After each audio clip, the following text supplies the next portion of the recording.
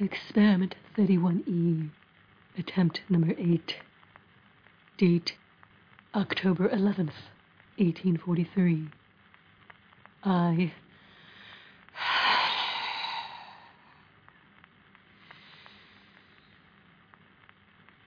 My emotions today have been forced up and down like a ship tossed about in a storm.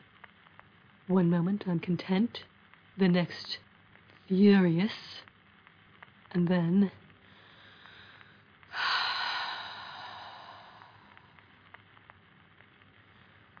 I must compose myself.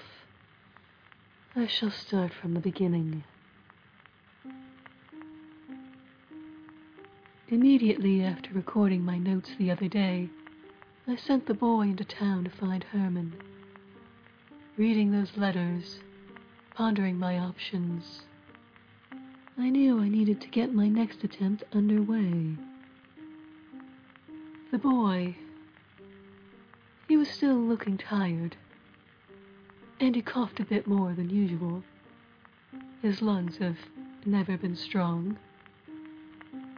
He explained before that the two-faced kitten was keeping him awake. He needs to feed it whenever it's hungry, to tend to its every need like a mother. It's become too much of a distraction for him, so I told him to dispose of it. The look on his face when I said that, I realized then that perhaps I had given a less than compassionate response. So then I told him that I would help. I offered to assist in feeding it so he could get rest. I'm looking at it right now, with its disgusting two faces merged into one, 4 eyes staring at me from its makeshift bed. It's still young, maybe a month old. It should be with its mother, but the boy said the mother was rejecting it. Rahul had to add extra blankets to the nest, just to keep it warm after the mother started pushing it away. It wouldn't have survived much longer. Rejected by its own mother. I don't know why I offered to do this. I have more important things to focus on. But the boy, he looked so wan and tired, and at the suggestion of ridding himself of this thing, he looked so sad. Why should I care that he looked sad? I need the boy's assistance. I need to keep him healthy, or I'll have to find a replacement. It was a logical decision. No, this damn cat is not logical.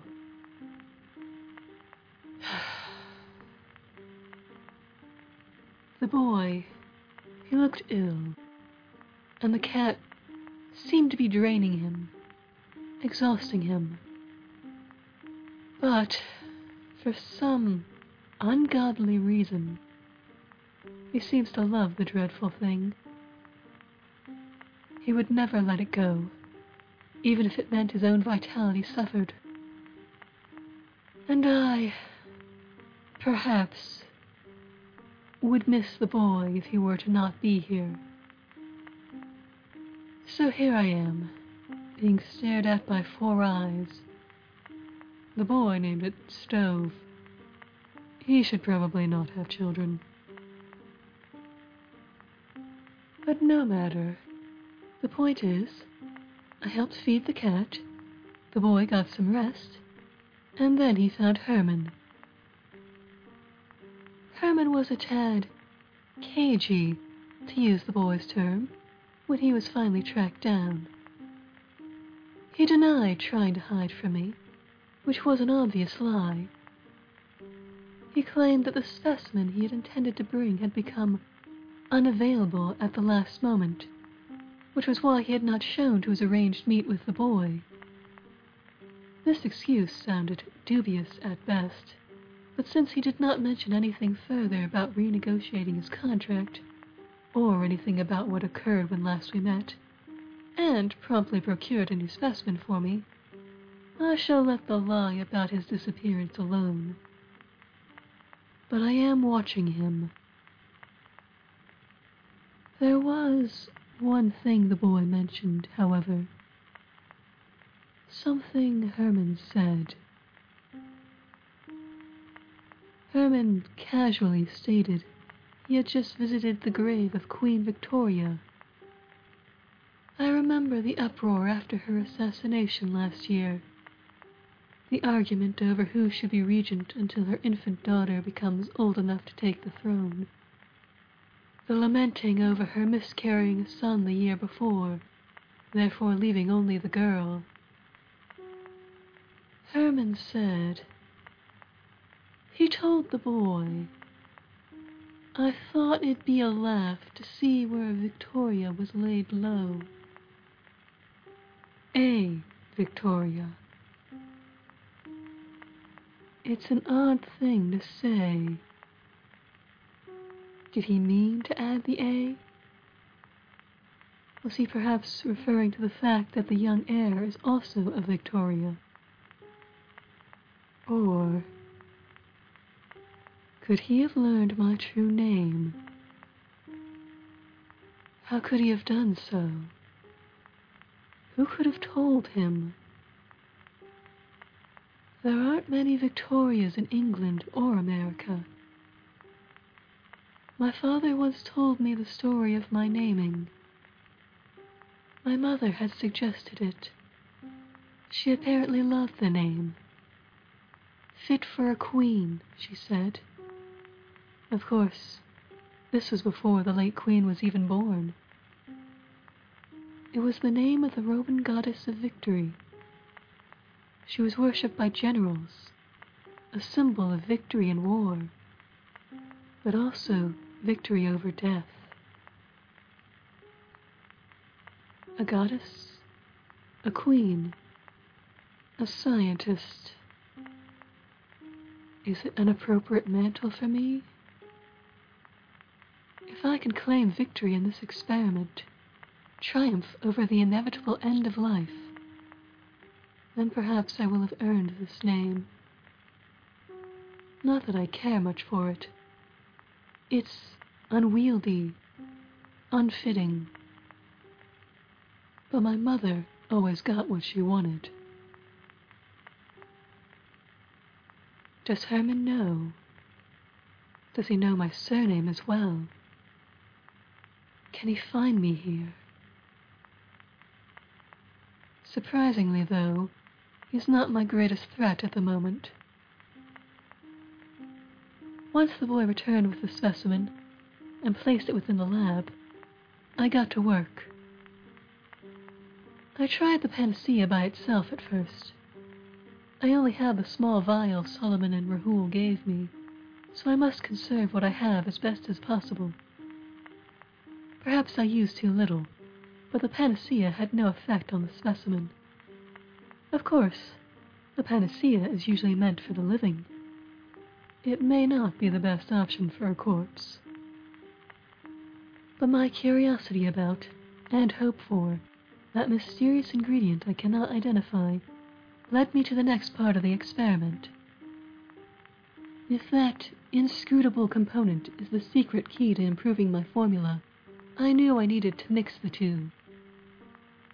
The panacea and my original formula combined, could they be the solution to years of hard work? I took a small sample from both and blended them together. I noticed no reaction when they mixed, which I thought was a good thing. If they had proven volatile, it would require significant testing to determine which parts of the two solutions had triggered such a reaction. After mixing them without complication, the next step would have been to administer it to the specimen. But it had taken so long to procure this specimen, I did not want to waste it by moving too quickly. Part of my procedure involves the use of an electrical current to reactivate the body's natural electricity. but not all substances respond well to being electrocuted. While the panacea and formula had blended well on their own, I could not be sure there wouldn't be some form of reaction when electricity was added to the mix. Taking an even smaller sample of this combination, I placed it within a new vial and ran a current through it. Well, there was certainly a reaction.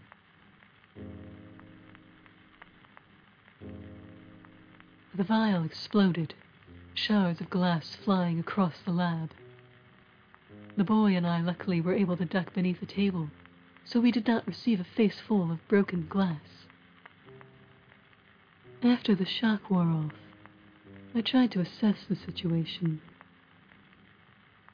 Firstly, the panacea did not work as a panacea.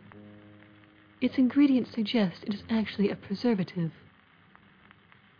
Why would it be offered to me as a panacea? Probably because a cure for all ailments would potentially be useful in my endeavors. It certainly did attract my interest. But a preservative would be far easier to come by, as there has never been a proven instance of a successful panacea.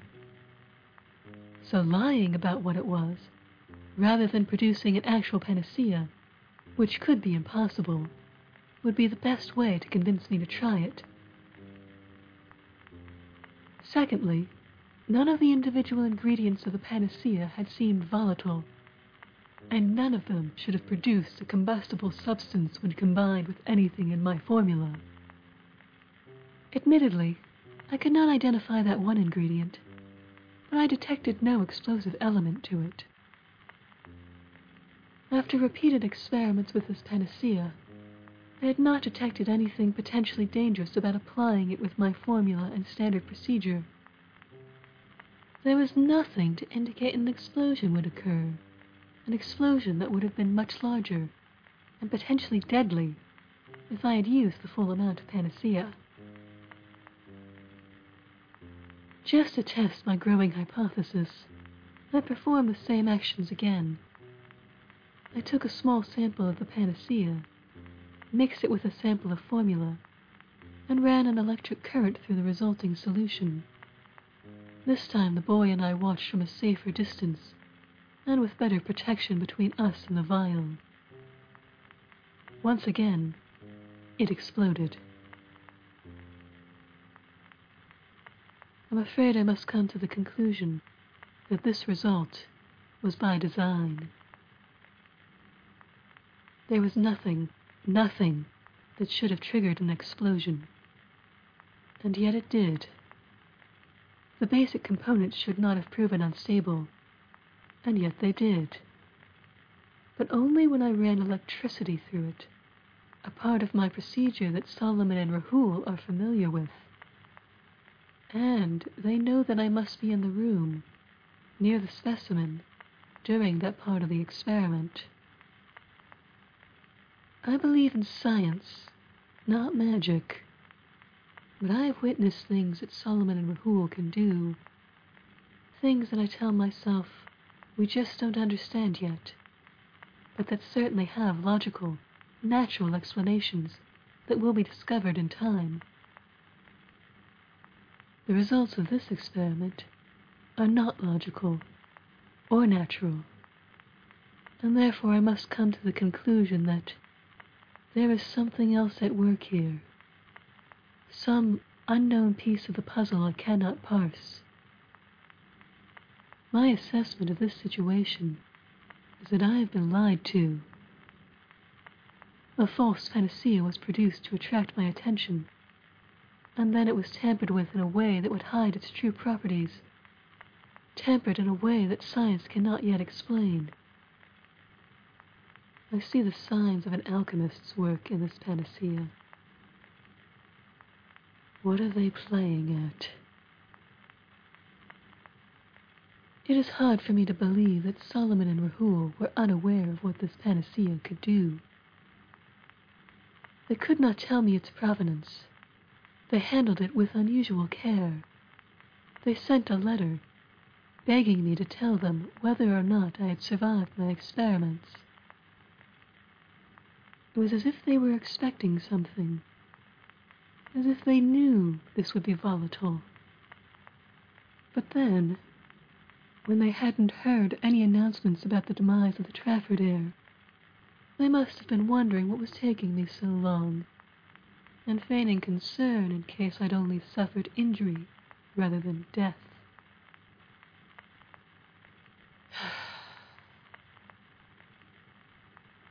I don't want this to be true. How can it be true? Why would they want to hurt me? Solomon has always been fascinated by my experiments, although perhaps he was feigning that too. What if they were trying to stop me? What if they feared what would happen if I could conquer death and bring back to life anyone I wanted? Alchemists have been trying to achieve immortality for centuries, and this girl from America waltzes into their den and does what they never could. Jealousy? Really? I would have thought they were above that.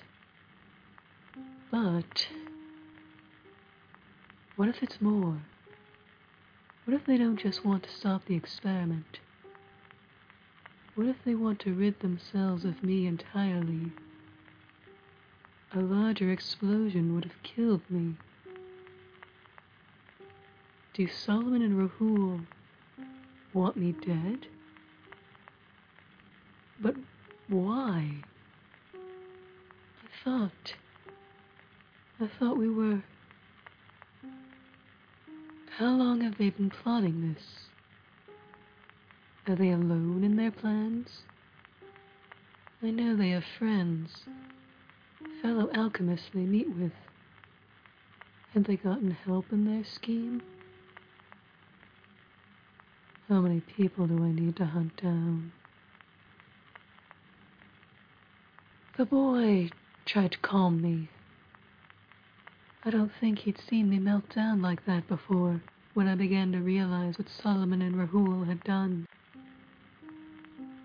He tried to make excuses for them, to remind me that they had never before tried to harm me.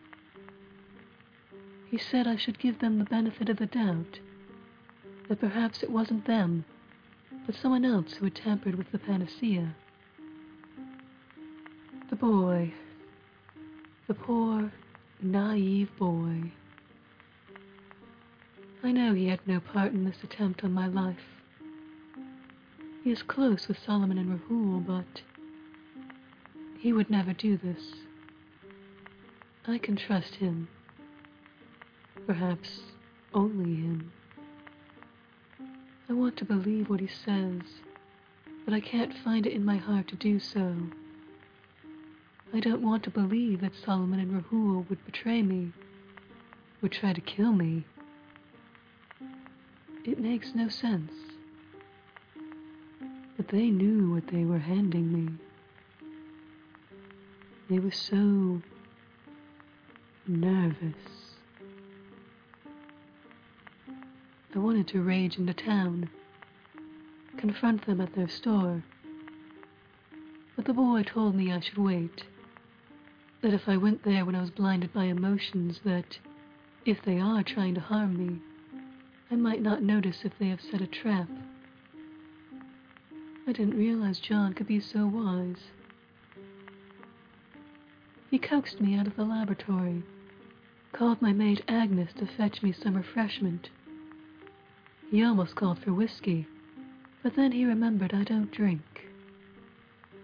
I know he drinks, and more on days when he has to handle specimens.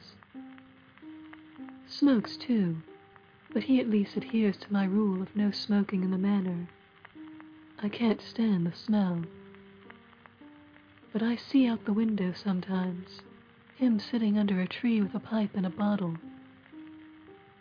If only I could steady my nerves the same way, but I despise so much as the smell of alcohol, and the sting of smoke makes me choke. I let Agnes bring me some bread and milk. I don't trust her as well as the boy, but she knows when to keep quiet. and as soon as she brought the plate and cup, she silently disappeared into the depths of the manor, leaving me alone. She just might be the cleverest of the lot. I chewed angrily, trying to quell the fury inside me. The boy left briefly, but then came back again, because he's a fool. Although, he did bring my favorite book with him, so perhaps not an utter fool, just mostly one. I tried to read, but I couldn't concentrate. Not only because of the roiling tide of emotions within, but because something else was nagging at me. That mystery ingredient. I had placed so much hope on it, but the panacea was too dangerous to use. But could I isolate just that ingredient and test it in my formula? The boy startled when I flung my book aside and raced back to the laboratory. I had isolated some of the ingredient before when using my separator. Could I also remove the taint of whatever the alchemist had done to it? The separator requires more work on the boy's part, but once I explained what I hoped to do, he agreed to humor this whim. Once I had an isolated sample of the mystery ingredient, I mixed it in a vial with some of my formula. Now, it was time to duck behind some tables.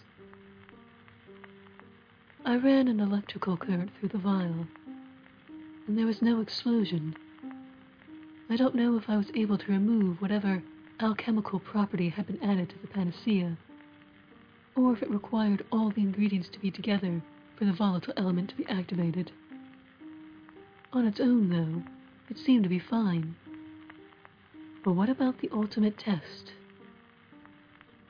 I applied this enhanced formula to the specimen, went through with my standard procedure. There was a twitch. This wasn't the same sort of twitch from Attempt 5. This was more. This was significant. The body moved, lurched, ready to climb to its feet. But then it stopped. It fell back to the table, as dead as it was before.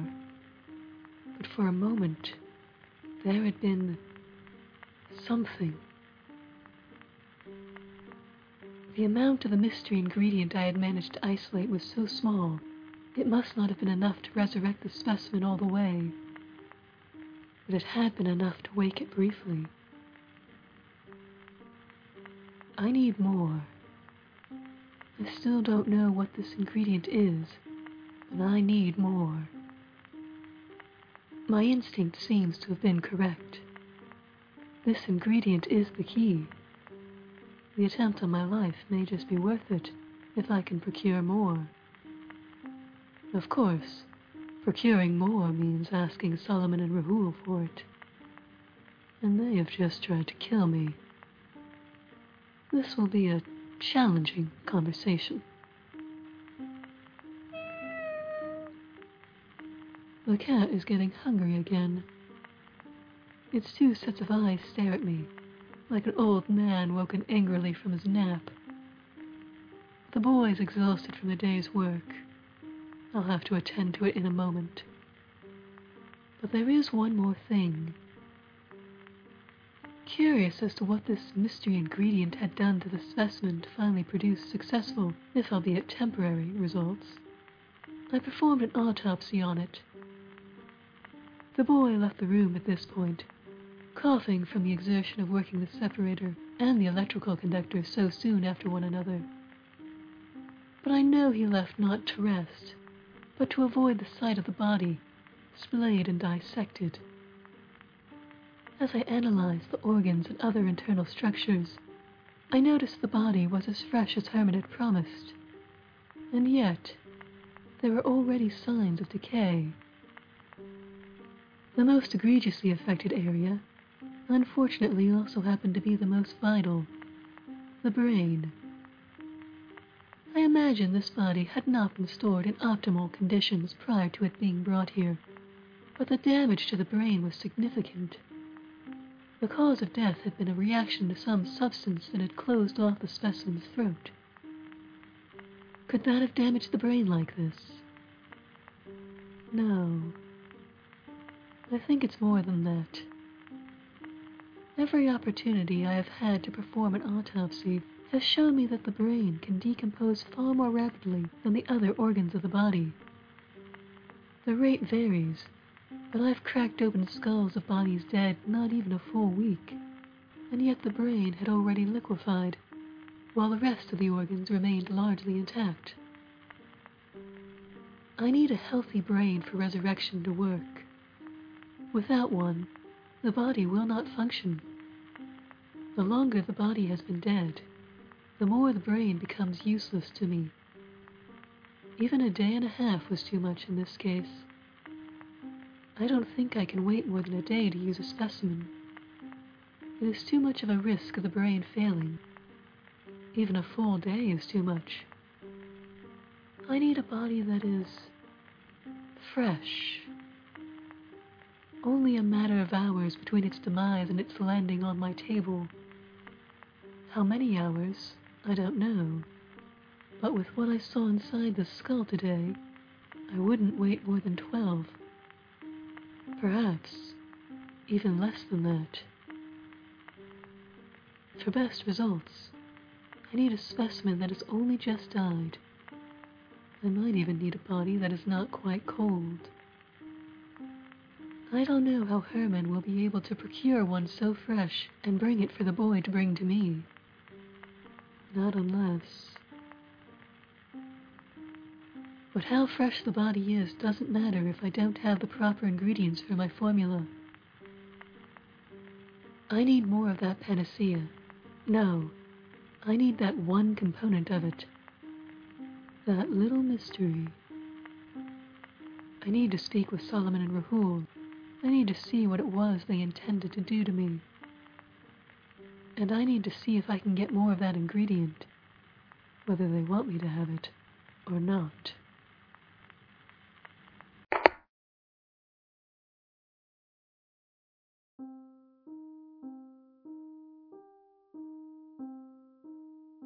Experiment 31E is written and performed by Lauren Triola, with music by Shannon Triola. For more information about the podcast, including contact info and transcripts, visit experiment31e.com or follow us on Twitter or Instagram.